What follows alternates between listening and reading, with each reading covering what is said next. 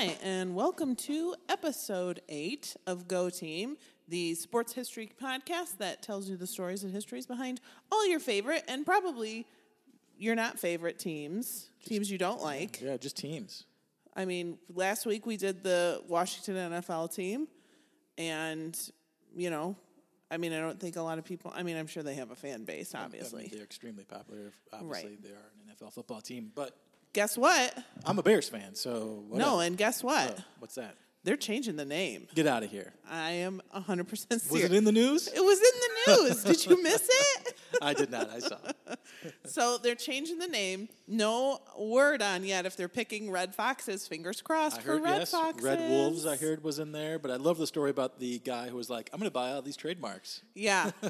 That was, so what was that story again? Basically, a guy was like, I'm going to buy all these trademarks. Did he buy the actual trademarks or did he buy he filed for trademarks for a bunch of the different names that were being proposed out in the media. So That's pretty smart though. Yeah, I did see one thing. He supposedly doesn't want any money for him, or I don't know. I didn't fully get. So into why it. would he buy him if he doesn't want money for him? I don't know, just to mess with people.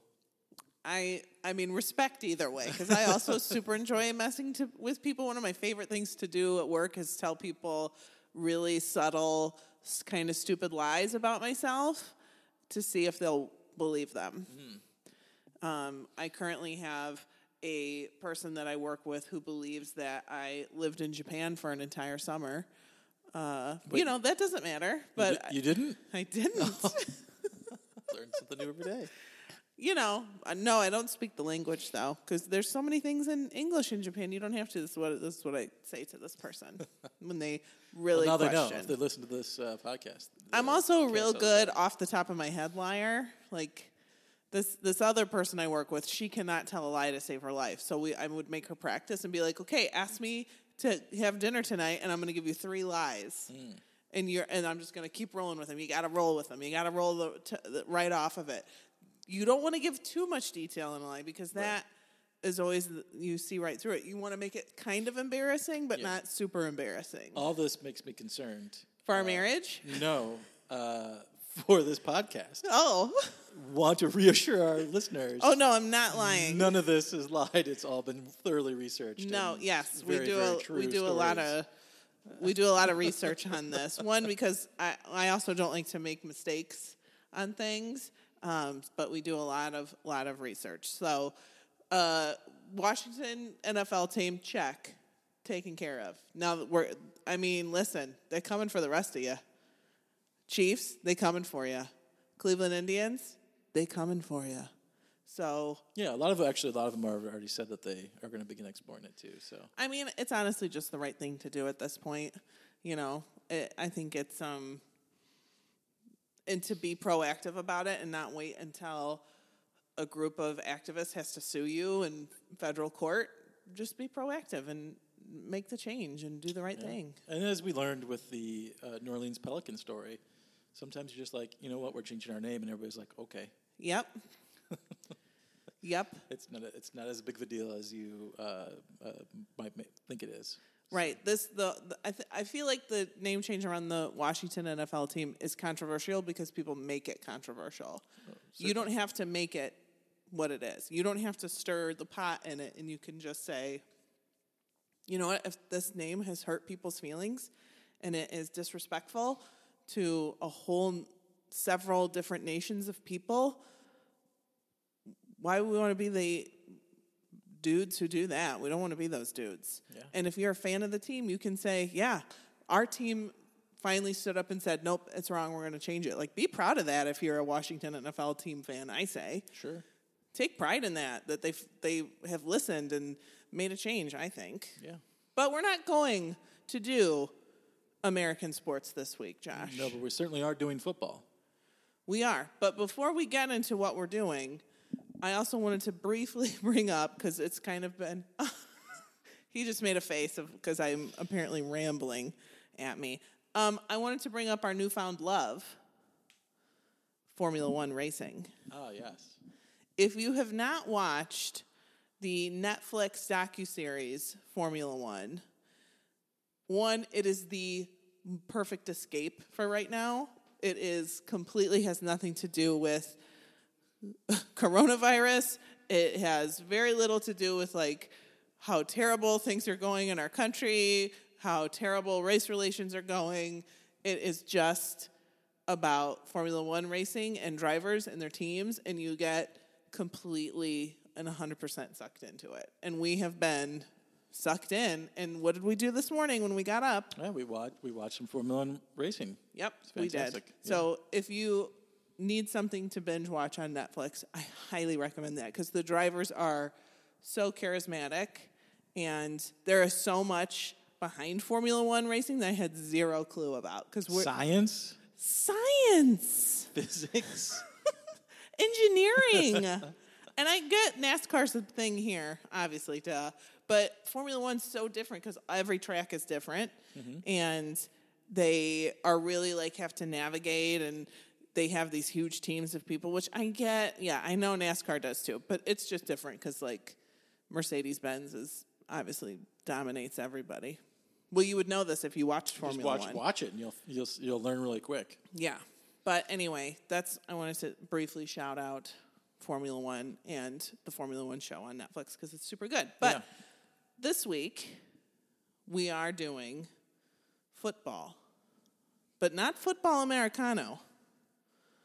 Football as in, we would call it soccer. But we're going to call it football for this show because that's what they're called. Well, I'll do my best. I may slip into soccer here or there, but for the most part, yes. I also might slip into soccer, but we don't mean American football. We mean soccer, which I don't know why it used to be called soccer in England, and then they changed it. They changed it. It's a whole.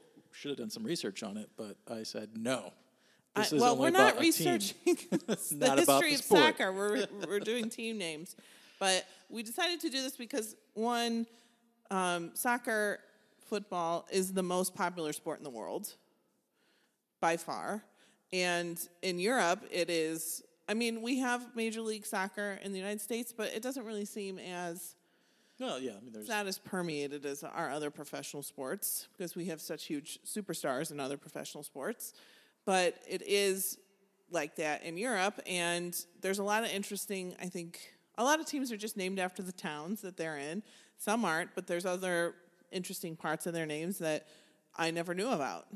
And soccer is pretty exciting to watch. It looks exhausting. Oh, certainly, yeah. Unless, if you're the goalie, you're not running as much. Yeah, that's true. What the hell are goalies doing? They are stopping all the kicks on goal. They're the lazy. They're the lazy athletes of. Searching for hate mail. No, just kidding. But we have two of our three children play soccer. Our middle son plays soccer. He's also super tall and lanky, which I feel like is the soccer body kind of. Soccer's kind of his jam. It does seem to be like a kid's sport in the United States, but I'm feeling it'll change. It's changing. I guess other than professional, but like you said, MLS is pretty big, and of course we have to acknowledge the U.S. women's team, which is dominant on the world stage. So. They're like the best soccer players in the world, right? I mean, they're amazing. And they deserve to be paid equally to the men because they could kick their butts up and down the field, is my guess. So why don't you just pay them the same, right? Yeah, they deserve it. That's definitely a crazy debate. I feel like they probably have earned more through their play, but... Even if they haven't earned it, they're human beings. And they deserve to be paid. Economics of the game and sponsors and all kinds of there's the FIFA people are terrible people. I know it's different, but still. Anyway. So, thus, we are doing football. I think you go first this time because I went first last episode. So I think it's whatever you like. All on you, babe. Hit it. All right. Well, fantastic. This is so we're gonna start with the story of a loved and beloved baby boy. Oh. A tiny little baby boy. Okay. Born in the year 1886. We're going way back again. Don't we always? We always do. And it turns out, though, as this, just quick side note, I feel like there's a book here. I'm ready to write it. Just need the deal about how all professional sports began in roughly 1886. That is The late 1800s, early 1900s. It's obviously so is the true. culmination Like of what? It's professional because the sports, Industrial right? Revolution. Right. So there's expendable income and blah blah blah. Anyways, yeah, and time. that's Anyway, total side note. But speaking of money, wait. Copyright on that idea. Yes, gotcha. Copyright. Call me up, Random House. We've got I'm that ready for idea it. on the Scholastic. It relation could of be a kid's sports book. to the I'm Industrial down. Revolution. Don't do it. We own it. So we're in 1886, and a beautiful little baby boy has been born in Madrid, Spain, and at the Royal Palace. And at the time, a baby boy is born, and this baby boy would grow up to be obviously King Alfonso XIII of Spain. So he was a prince when he was born. Correct. Okay, you left that part out. Well, it's kind of hairy. Oh, he wasn't a prince. So you see, his father had died just before he was born. So he would have been the king. So when he's born, he's technically the king, even though he couldn't truly become king in Spain. They didn't fully do the coronation until he was 16 years old, 16 years later. However, technically, king. In the meantime, his mom would be, the magistrate? Is that what The regent? The regent, yes, sorry. So his mother was the one who was in control at that time, when he was growing up as a young lad. But in 1886 he was born, and he was beloved, and he was beyond regal and as much pomp and circumstance as can be bestowed, so much so that as a little tiny baby boy he was presented to the prime minister of Spain at the time on a silver platter, naked as the day he was born, to show Really? his regal and elegance to the prime minister. Well, I hope they put a blanket And then down. and then just a few days later, they wrapped a golden fleece around him. There's no and such thing as a golden fleece. They wrapped a golden fleece. I didn't say the golden fleece from Okay, mythology. A golden fleece was wrapped around him for his baptism in waters that had been imported to Spain from The Holy Land, the Holy Land, River Jordan, of course. dunked as a babe with the golden fleece, held up, honored, bestowed amongst all children as the baby king. And Reminiscent people- of what we did for our youngest son. Yeah, it's honestly. very similar, yeah. So I start with him because at that same time is when professional football was starting to become more of a thing all across Europe. Yep. And obviously in Spain as well. And Madrid was obviously a hotbed, as one of the biggest cities in all of Spain. Was a hotbed for football clubs as well. And the Madrid Football Club had been formed, and it was early 1900s, and things are just chugging along, and somebody, Mr. King Alfonso XIII's, getting coronated, and so this whole country's like, we're going to go crazy. We're going all out. It's party time. Of course. And you know what? Besides football, what do you think is going to happen? Bullfights. There's bullfights. There's parades. There's drunken debauchery. And of course, in 1902, the first ever football tournament is held in Spain, in Madrid, in honor of the king, so of his coronation. So they host this tournament, and it's the first one that's been had. And obviously, the Madrid Football Club was one of the teams that participated. Wait, at this time, is the Madrid Football Club amateurs? Correct. Okay. And began becoming professional the following year in 1903. The Copa del Rey was formed by the Royal Spanish Football Federation, and the Copa del Rey was the tournament for the king. So the king's tournament began. Copa del Rey, yeah. Del Rey And of the and that begins in 1903, a year later after the initial tournament to celebrate the coronation of the king. And so football just starts to take off, and obviously Madrid, the center of it all. So the Madrid Football Club is extremely popular. People are really loving it.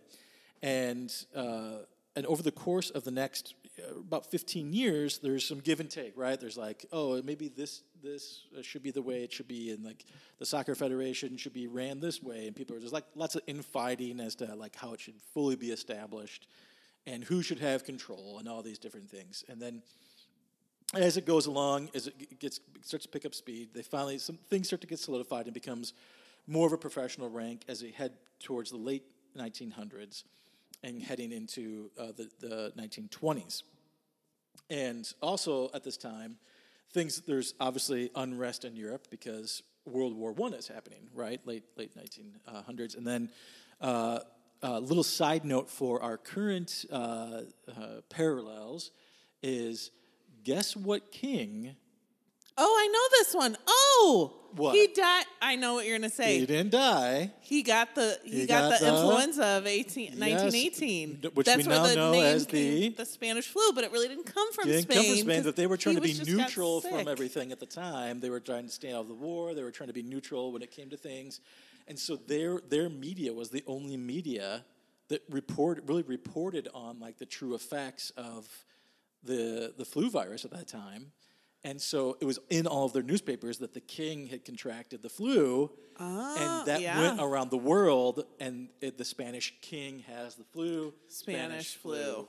And so, but it didn't come from Spain. They didn't come from Spain, but their media was the one that reported on it. Wow. Yeah, so crazy parallel. That is to a crazy this time. parallel. But really, today we're talking about soccer and football. And yeah. So, what does that have to do with everything? Well, he survives the flu. Thank God. Yes, he survives the flu, and so it was all that golden fleece bathing, probably. Right. And so he's known for one. There's one particular thing that he's definitely known for, and that's his love of football.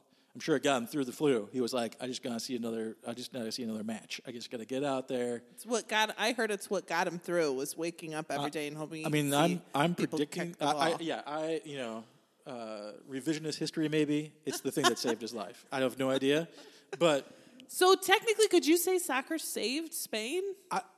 Yes, it got. Well, I mean, I feel like soccer got rid of the Spanish flu.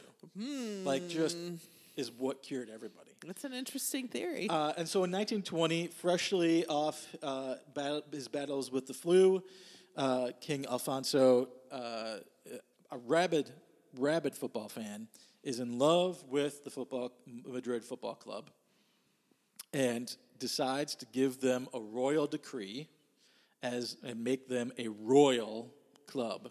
Okay. Which he did for a few others as well eventually, but he does this for Madrid, and he bestows the name onto them from the Madrid Football Club to Real Madrid. Oh, that's what Real means. So Real means royal.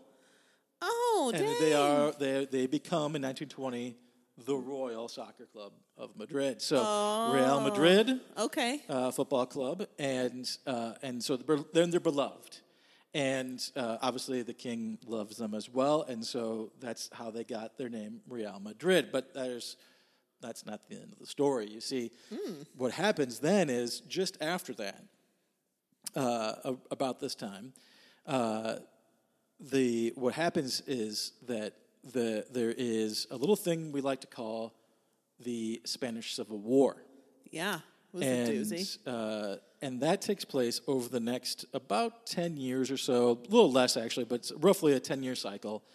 And during that time, they kind of lose the name Real Madrid, and they're just sort of the Madrid Football Club. It sort of ebbs and flows a little bit, but following the Spanish Civil War, and then but roughly in 1941, they've restored the name to Real Madrid for the beloved Madrid Soccer Club, football club. And so it almost went away, but everybody's like, you know what? That sounds real nice. It Real does sound Madrid. good. But like any great fan base, just the name isn't always enough, right? There's always nicknames, and there are a few really, really good nicknames for Real Madrid, and these come from a couple of different sources, but mainly two of their nicknames come from a new word that you've learned, their kits, their uniforms. I had to ask you about kits. Now, today. Real Madrid is known today and became known back in the day for their all whites. So they would wear all white uniforms, white shorts, white tops, and that was their clean, very regal-ish, like sophisticated. Right, top of the line. Crispy looking. Crisp look for their home games. Yeah. Were they all whites? So with obviously Spanish being spoken in Spain, do you have a guess as to what the first nickname was? The Blancos. Los Blancos, right? And so obviously in the early 19th century, there was no television yet, and so much of the if you couldn't make it to the stadium to see them play, you were listening to it on the radio at that time. So radio gameplay was already starting to get called, and there was lots of radio matches being played on the radio. And so they were starting to call Los Blancos because they were describing the uniforms like Right, Los Blancos. the whites. They're winning. So they get the name Los Blancos, and that becomes an endeared name for them, and it's one that's really hung on to. But another nickname, very similar, having to do with food. Okay, comes about at the same time frame for the radio broadcast. And one particular journalist, Matisse Conete, I'm not quite sure if I pronounced his name right, supposedly gave him this nickname live on air because he, instead of calling them the Los Blancos, he called them the... Hey, do you have a guess as to what food? I can give you a hint. Okay. It's not Spanish. Oh. It's French. What food is also white? Yes. The butter? No. The milk? It's a dessert. Sort of floofy on top, kind of. Souffle. Floofy on top. Meringues? Yes. The meringues? Yes. Oh, I do like meringue. But I was like, really? That is an odd choice. But it's stuck, and it's stuck for till to this day. And there's like fan That call them the meringues? Los Merengues. Yes, Wow. that's one of the nicknames. Isn't that crazy? That is crazy. Yeah. I mean, you don't... like, what was this guy thinking that he was just like... Oh, Like, you know, they I look think like he was probably like, meringues. the meringue-colored uniforms, right? Like, Yeah. just trying to think of a different way of describing Yeah, uniform. I guess and- butter in France isn't really as white as it is here either. It's pretty like yellow colored, but still, The meringues. that is very bizarre. Yeah, interesting, right? Yeah. Oh, this. Well, at the same time, I mean, just Real Madrid's just a cool enough name in my book. Like, Yeah. but I never- get I- you need I didn't nicknames. know. Another nickname that they've gotten, which again, I was like, really? That seems like a nickname not bestowed upon Spaniards, is Los Vikings. What? The Los Vikinos, the Vikings, and that was because supposedly because during the late 50s, early 60s, they were a very dominant team, and they were described once as flattening their enemies like the Vikings did throughout Europe. Oh. So they were given the name.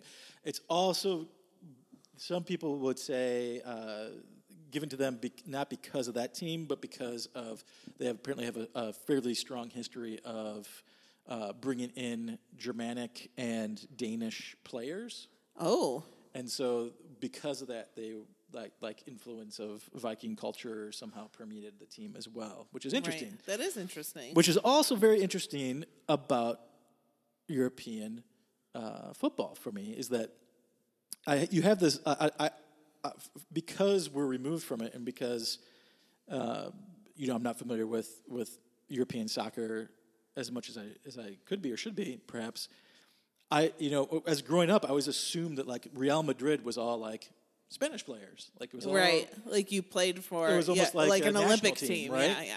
But not the case. I mean, it's a professional team that can bring in anybody they want, and interesting enough, with the Vikings and the Merengues, you get those influence of other areas, and Yeah. it sort of makes sense then, right? Like you get like this It's blend a different of flavor. things. Yeah. And the thing about Real Madrid that's also interesting is that they're the ones who really sort of introduced like bringing in and competitively bringing in top players to the team. So like they were one of the first ones who were like, you know what?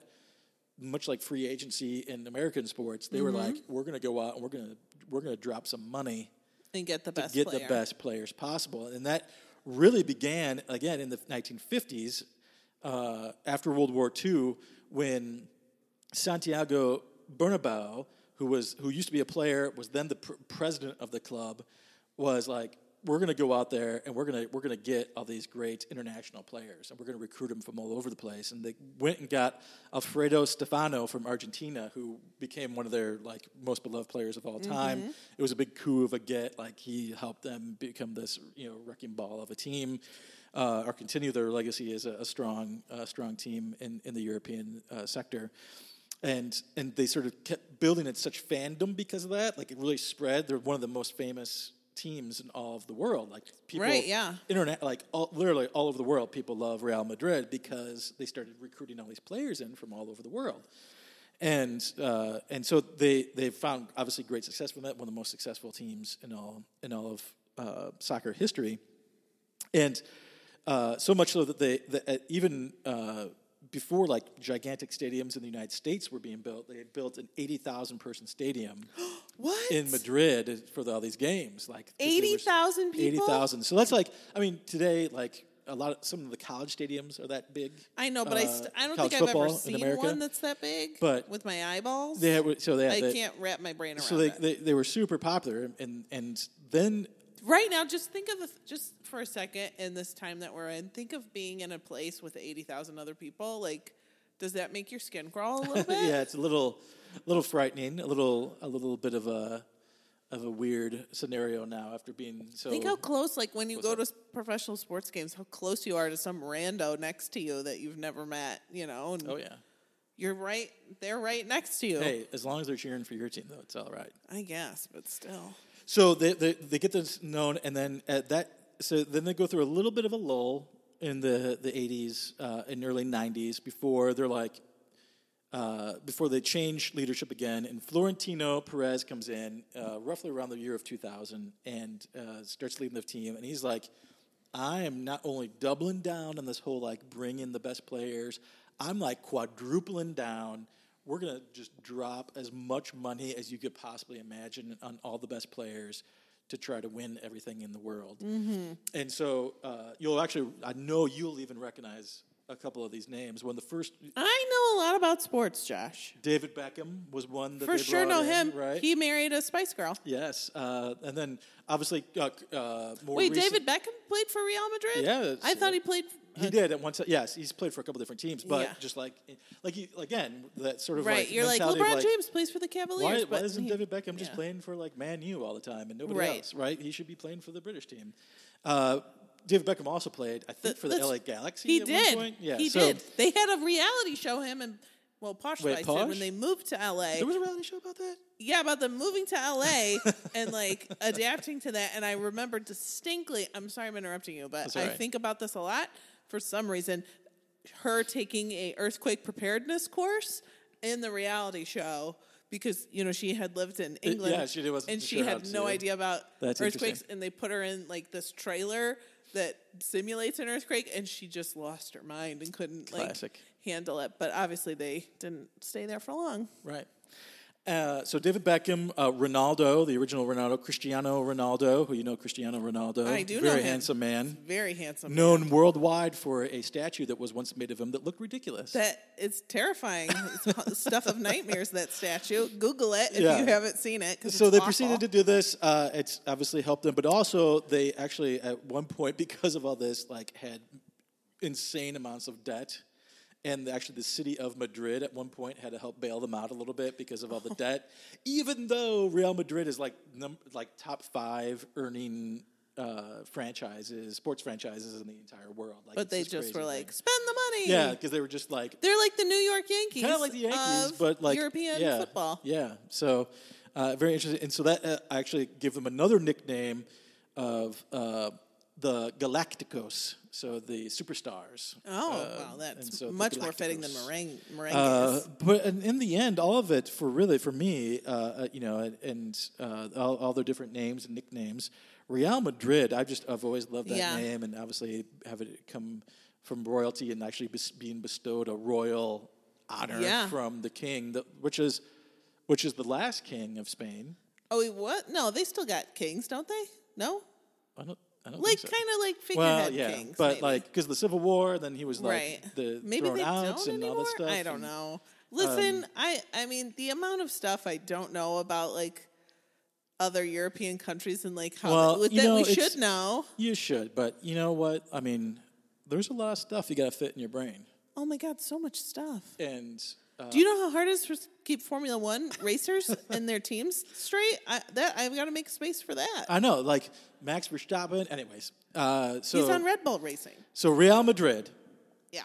bestowed by a once beloved baby boy, Naked on a platter. naked on a platter, Baptized grows- in a golden fleece. grows up to be pretty much like, and actually the great thing about it is like it's like his one. I mean, I don't want to like gloss over because he had as a king had many things, but He like. did a few other things, you mean, other than just establish a But soccer like when team? when you do the research on him, it's like so he got he got the flu. He got the flu. He was presented on a platter as a Naked. baby, much heralded, and was king immediately, which is kind of cool, Yeah. right? Like that doesn't Right. happen very often. Like No. that's sort of a unique little thing for this guy. But that he loved football. Like perhaps if he as the king at the time in Spain hadn't been such a ravenous fan. He would have seen the unrest and turmoil in his own country. He might have seen the own unrest and turmoil in his country, Maybe. but that like maybe helped lift up Real Madrid to be the powerhouse of a team, or at least the worldwide fandom of a team, because he was such a ravenous fan first, gives them the name Real Madrid, right. and really sets the stage for that. And so it's like, you know, it's just really interesting to me that, you know, it was a bestowed name. Yeah, that is interesting. Yeah, because otherwise they probably would still just be maybe just be the Madrid FC football, Madrid Football Club. And Yeah. the Real comes from the king. Yeah. Well, that And their is- logo. There's other Reals, though, too, right? Or no? Yes, and actually, the King Alfonso did bestow the Real title to a few other teams in Spain. That are still around? I believe so. I didn't do research on all of them. Right. Well, listen, we can only do one team apiece. But the fact that we have but three this kids, one, we can't do it all. I mean, obviously he did the best one, right? Like that was like the Yeah. thing. Like they were, and they've won a bunch of La Liga titles. La Liga is the league in Spain. Like they've won like 33 La Liga titles. They're like the beloved Spanish team Right. from Madrid, and it all started with a Naked baby on a ki- platter. a king baby, That's a good story. king baby on a platter. Yeah. That was good. That is super interesting. I know, and Timely a little, too. Great timely with the flu tie-in. Yeah. See what I did there? Babe, I see it, and I You appreciate see what I did it. there? It was amazing. Do you want to say where you got all your information from? I do. I did. Of course, my boys at Britannica.com. Oh, my God. We're going to have to buy stock in them. Or, Why you know would what? I not use the encyclopedia to get researched Hey, information? Encyclopedia Britannica, you could advertise with us, I did your crew well. The Wikipedia for some of this stuff, and a little bit of footballhistory.org. But yeah, that was my main sources for all the great information Yeah. I shared today. That was great. You're welcome. I feel like so much more informed now about Real. I mean, obviously, anybody who speaks Spanish probably, knows that Real means royal. And we have a couple friends who speak Spanish. Could ask them. Just never have. Yeah, it was just one of the things. Like, it's Real. I don't know. Because it's spelled real, right? That's how it's spelled. Yes, Real. Spelled the same way, yes. Yeah. Anyway. All right. Well, I am also going to take you on a journey for my team. But before I do, I could tell you where I got my sources, but then it gives everything away. So we're just going to paint a little picture. And I'm going to take you to the banks of the River Thames in the southeast part of London. Back in the Tudor times, to a lovely domestic warren. Now, I know you might be thinking, what's a domestic warren? Well, a warren in general is a den of rabbits. That's called a warren. A domestic warren is a rabbit farm. They use rabbits for the meat and the fur, obviously. People ate a lot of rabbit back then. I don't want to eat rabbits ever because I feel like, one, there's not a lot of meat on them, and two, like, ugh, I can't, the fur everywhere, it would be gross. So on this lovely scenic warren, domestic warren, I'm sorry, but I have to interject. Okay. Because I'm really hoping that this football team's name is the Rabbits. I know. Wouldn't that be great? It would be fantastic. It's not. Or the Bunnies? No. Oh God, the bunnies. Yeah, No, it's not. The Warren is called the Woolwich Warren, not Woolrich. W-I-C-H. Woolwich? People in Great Britain pronounce things that seem like they should be pronounced one way, a totally different way. So Woolwich Warren, because that's the name, the area that it's from is Woolwich. It's also very close to a dockyard that makes a lot of, they would arm ships and stuff at this dockyard. So the site was then, years later, after, Henry VIII comes and goes, purchased by the Board of Ordnance, which is a very British-sounding thing that just basically is responsible for, governmental purchases and things like that. So the Board of Ordnance wants to expand the gun wharf at the dockyard, the Woolwich? Makes me feel like I have a speech impediment. The Woolwich Dockyard. So they buy this warren to expand the land. From there is developed the Woolwich Arsenal. This arsenal is responsible for producing armaments, ammunition, and did a ton of explosives research, just a ton of it. From starting in the 1700s all the way up until the very late 1800s, early 1900s, into World War I and II. They were basically in charge of arming, supplying, creating all the weapons, I guess, for the British Army. So here's just a little bit of information about the Woolwich Arsenal, which then becomes named the Royal Arsenal. At its peak, the Royal Arsenal was 3.5 miles long. It was 1 mile wide, and it encompassed 1,300 acres and employed 100,000 people. It was the largest military complex in Europe. So it just grew and grew and grew. And different sections of the arsenal were responsible for different things, making different things. People lived there. There were stores there. They had everything there in there. So by World War II, the Royal Arsenal had become a walled city. Why is it a walled city, do you think? Can you guess why it would be a walled city? Because it's an arsenal? Yeah, but why? To do what? Protect it from spies. Oh, okay. Because they were doing bomb research and stuff. Protect it from rabbits? No, the rabbits are long gone. You keep the rabbits in. No. They got the rabbits making all the guns and the bullets. Super highly trained rabbits. I think we're going to write a graphic novel about the highly trained Woolwich rabbits. Woolwich rabbits. No, to protect it from espionage, because they did so much research and invented new bombs and weapons and things like that there. So it had this really high wall. So for years, the Royal Arsenal was like a mystery to people, kind of. It was like a mystery city. They didn't really know what was in there. They didn't know what went on in there. It was just, that's where all the guns and stuff are made. So it's kind of like when I was doing my research, I was thinking it's kind of like an Area 51 a bit. Or if you want to be a weirdo, which I always do, they have that weird big Apple campus in California, right? That's completely walled and you can't see into it. Or anytime they build something new at Disney World and they have it all blocked off, you can't see anything. Yeah. Arsenal, same thing. My brain immediately went to the giant Anheuser-Busch brewery in St. Louis. It's not walled in, but the similar thing. Yeah, it's not right? walled in. There's a school there, and there's the grocery store. Yeah. So speaking of that, the arsenal was pretty much largely self-sufficient and self-run. But before I get to that, because my notes are a little out of order here. So because they made armaments and munitions and weapons, the Royal Arsenal was like a huge part of the expansion of the British Empire, obviously, right? Because how do you expand your empire? You do it with weapons. So they were a huge reason why the British Empire spanned so many countries and all across the globe. And because of that, they kept growing and growing, taking in more land, and, obviously the wall. So they were self-sufficient, self-run. They had their own railway.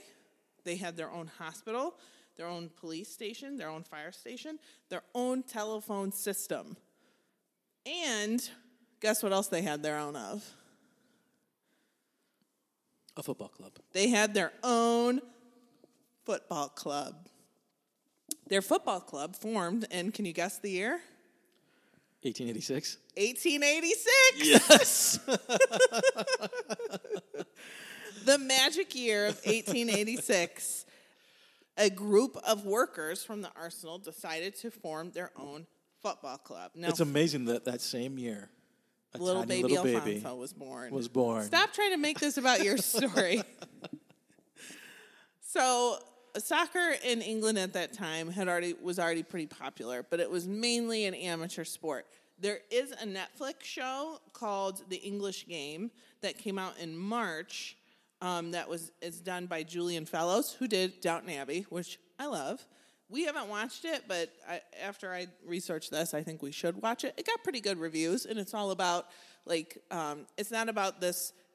Obviously, if you can't tell by now, I'm doing the Arsenal Football Club. It's not about the Arsenal Football Club. I really thought you were doing Man U. Not doing Man U. So it was already a very popular sport. Again, Industrial Revolution led to people having more free time because they didn't have to quite work as hard because there was machinery and things like that. 7-day or 5-day work week kind of started. Though at the Royal Arsenal, people usually worked 2 weeks on, 2 weeks off, and they would work 14 hours a day. So they were busting their humps. Not 2 weeks off, but the thing I read said they worked a 14-day work week, and I was like, that's not a week.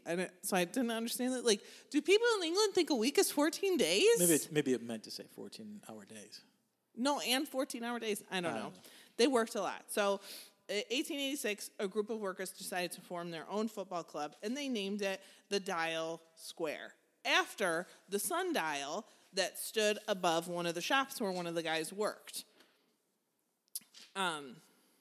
So the guys who founded it were David Danskin. He bought the first ball. That's the starter right there. That's the guy. He got the soccer ball. Hey guys, got the ball. And if he gets mad, he's going to take his ball and go home. That's it. I'm going back to the Rabbits. You've been back to the Rabbits. So David Danskin, Jack Humble, Fred Beardsley, and Morris Bates. So Fred and Morris had previously, they had moved to Woolwich to work at the Arsenal. Before that, they lived in Nottingham of Robin Hood fame. We're Americans, that's all we know it for. I'm sure it's a lovely place, but that's what we know it. Sure. So they played for the Nottingham team, which were called the Nottingham Forest. Come on. Nottingham. It's classic. The Nottingham Hoods, though. You're missing an opportunity here. Anyway, so they played for the Nottingham Forests. And they moved to work at the Arsenal. They formed this football team. And they realized, oh my gosh, we don't have uniforms. We're so poor because we're just amateur football players and we don't have uniforms. What are we going to do? So Morris and Fred wrote back to their friends who played in the Nottingham team and complaining about how they didn't have any uniforms and what should we do. And the Nottingham team sent them their kits, which I had to ask you about.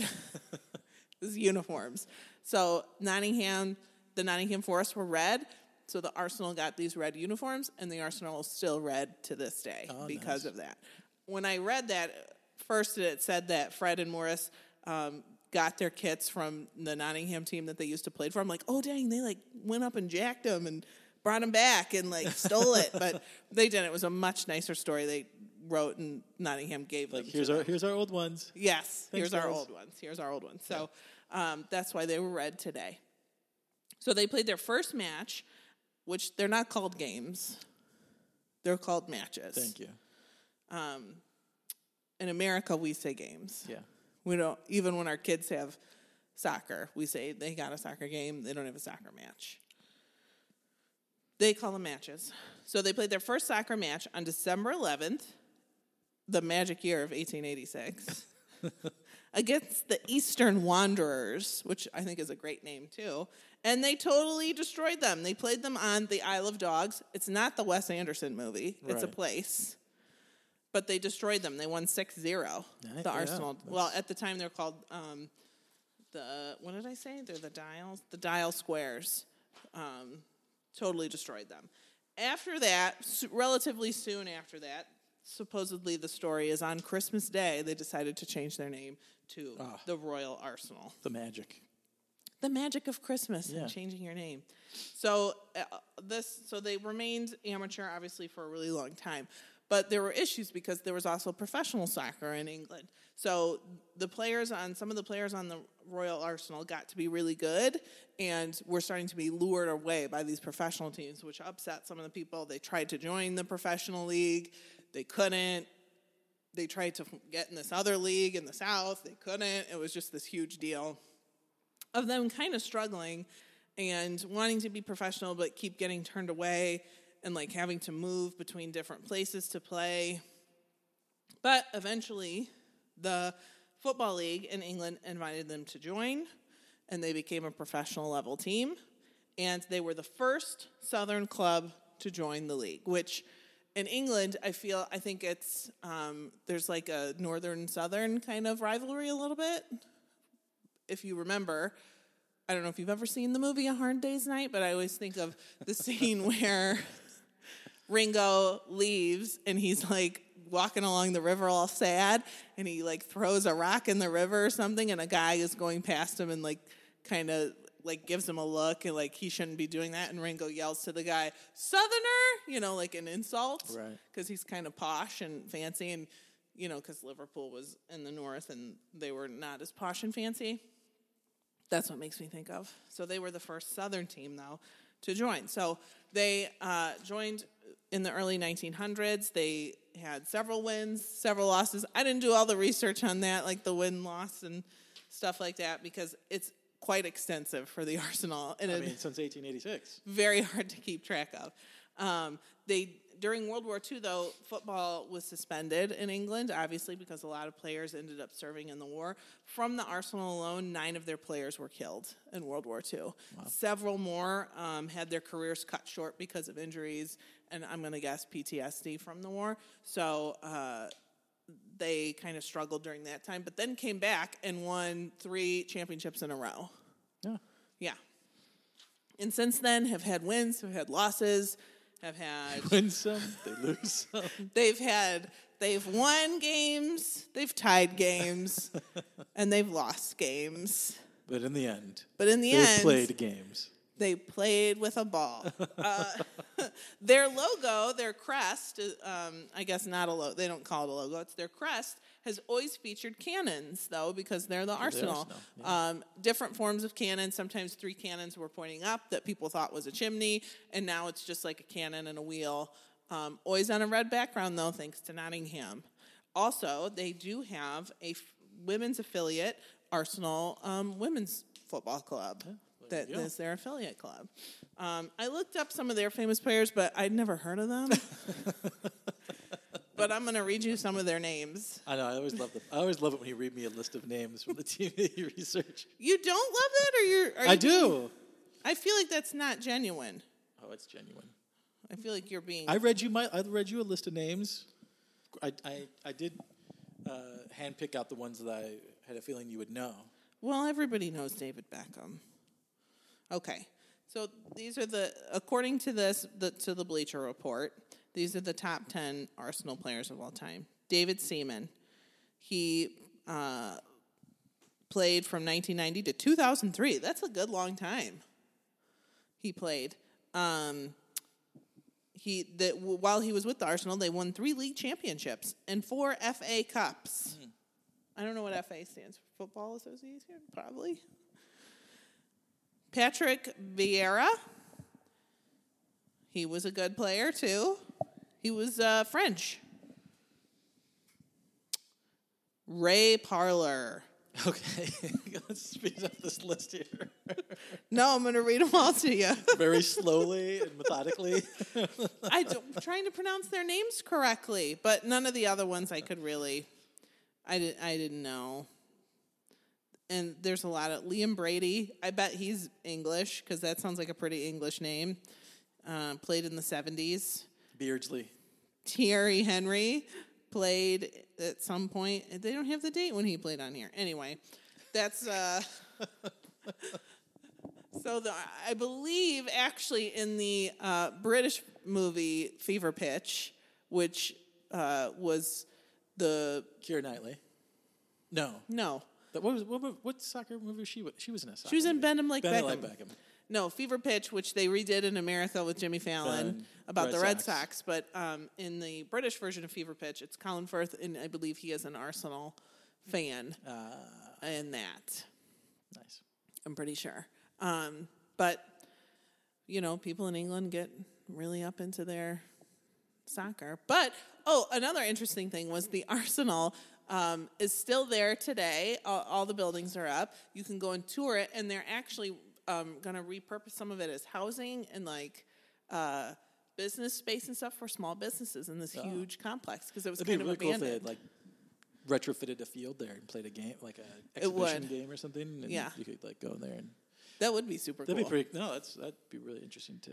It's huge to go and see it. It's this huge space that's got all these buildings now that they don't use for a lot of things, but you can tour it and.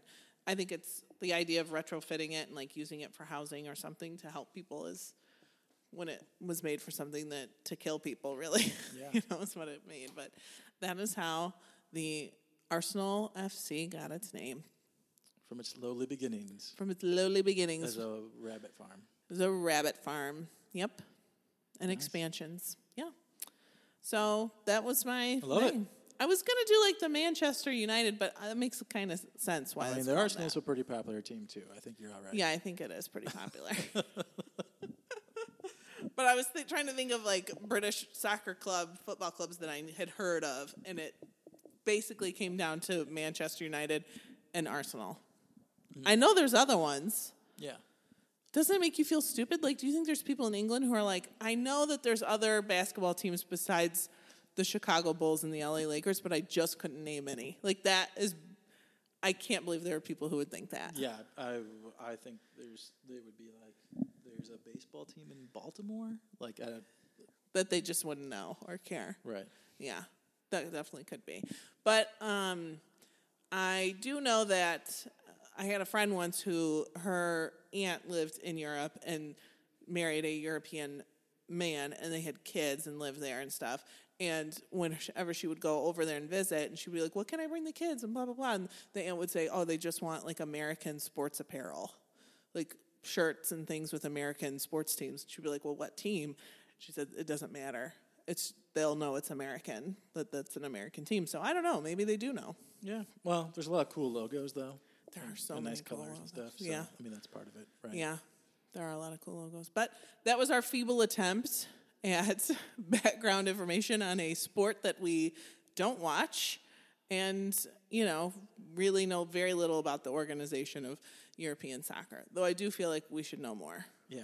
Well, it's very layered. That's what Yeah. That's what's hard for someone outside of it as a rabid fan base. Let's see what I did there. Rabbit fan base. Oh, God. Because you have each individual country's teams and they have their own tournaments sometimes and then they play right. It's hard. It seems hard to keep track of. And there's the whole European League and they have. And then there's FIFA, which is something different. And they have the World Cup and it's totally national different. teams and it's very easy to keep track of if you're a fan, right? Who's paying attention all the time, but as someone who. A casual observer. As a casual observer, you're just yes, tell me more about Cristiano Ronaldo's crazy statue. He's good looking. And then I was trying to figure out a way that we could do Formula One, but... the team name is just Red Bull. The business, yeah. Yeah. McLaren. Renault. All right. So now we get to our categories. This is where we decide who is superior to the other person. Well, we don't even need the grading to know that you're superior. I mean, I think if we went back and looked at the ones that I've won the most. So I am the winning record. I would win this division is what I'm saying. Yes. You've already won. It's predetermined. All right. No, I haven't. Okay, so you went first, so we'll do yours. So we have 4 categories, and we give a score from 1 to 5. 5 being the best, really good job, really amazing, and 1 being not great. If you remember on our last episode, the Washington NFL team got a score of 1. So it was the lowest scoring one. Can you blame them? If they pick the Red Foxes, though, that score's going up.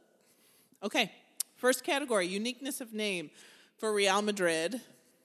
I mean, the uniqueness, it's not unique because it's just Royal Madrid, but it sounds cool. So I'm going to say that's a 3 for me.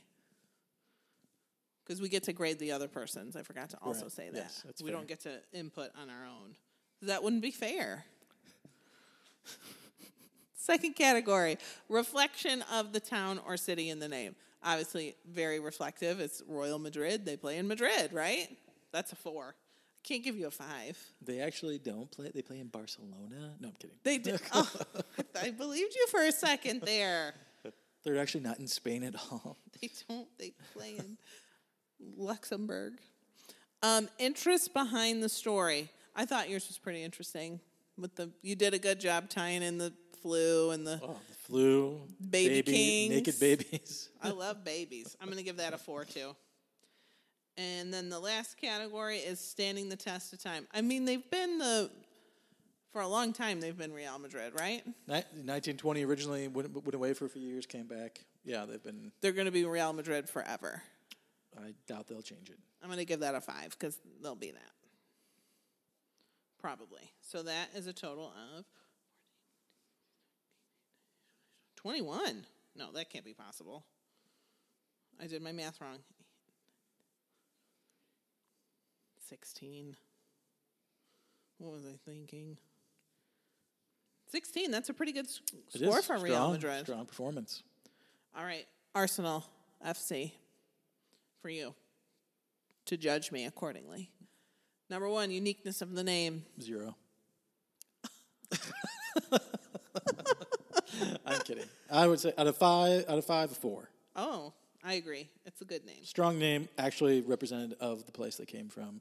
That's the next category, reflection of town or city. Well, that's a 5. Yeah. Interest of the story behind the name. Yeah, I think it was a strong interest. I like the Nottingham tie-in. They did them a solid. Nottingham did. I was kind of hoping though that there was some sort of rabbit comeback. Maybe if I looked hard enough at their logo, there's like a tiny rabbit in the corner. No, there's no rabbit comeback. But that's a solid story, and 1886 was represented. So, right. I mean, maybe a 4 again. Yeah. Ooh. And the last category is standing the test of time. Well, there's a giant wall built around them, so. Well, the actual Arsenal, yeah, but the team. I'll give that a 4 too. It's gonna. Ooh. Yeah. So let's see. That is 12. Oh, I just squeaked by 17. Nice. I don't think I should have won this one though, because I felt like your research was better. Hey, we're in this together. I know you're so good to me. Well, Arsenal squeaked this one out, which I'm sure they have. I'm sure it was penalty shots at the end. Yeah. And my goalie. There's that one where they have to line up. Isn't that a kick? They line up and. That's one of the ones. Yes, it's not the end stuff though. No, then stuff's just a kicker and a goalie. Yeah. There's so much pressure on both those two people. Right? I know. I couldn't handle it. Especially the goalie. He doesn't know which way the guy's going to kick it. No. Top, bottom, and left, they fake right. it out all the time. Yeah. And they can make it go away. I mean, those nets too are the size of a garage. Yeah. You could park a car inside the nets. They're huge. And one little guy's got to defend that? Doesn't really seem Maybe you fair. should just get a really big guy as your goalie. That's what they do. I know you often say that about ice hockey. I do. Remember what was the one show where they had a walrus or a manatee, right? And they tied it to the goal? What? Do you remember that? It was in some show. Sounds like a Simpsons thing, though. It does sound like I don't know if it was, but. But there is a great one where Lisa's the goalie. Right, Hack the Bone. That's a fantastic episode. Yeah, it is a great episode. Oh, man, that's all we've been doing is watching The Simpsons and talking about sports in our household. So, anyway, that was our episode 8 where we did European soccer. I hope you enjoyed it. Make sure you follow us on Instagram at go_team_stories. We have a ton of new followers on Instagram, so thank you to everyone who's followed us. We also have a Facebook, and that you can just look up Go Team right on Facebook. Yep. And we're there too. And you can email us at goteamstories@gmail.com if you have a suggestion of what we should do. I think we have 2 more episodes maybe in this season. Because then we got to stop because I got to go back to work. I work in a school. School's starting. Our kids are going back to school. And we can't keep doing this we got to take a break. I mean, it's been fine because we've been home. But, dang, we got to, pay bills too. Yep. Or Blue Apron. You could give us a sponsorship. And then I don't have to worry about it. Maybe the boys over in Nottingham can throw us a bone. Listen, Nottingham, we're so poor. And we don't have money to buy our kids give us some things. jerseys. We'll be fine. Give us some jerseys. Oh, I would love a Real Madrid jersey or an Arsenal jersey. Kits. Give your used kits. I learned what the word kit was. It was a banner day. Nobody says kits in America. Banner day. For meaning your I'm uniforms. gonna start doing it when I coach my youth teams now.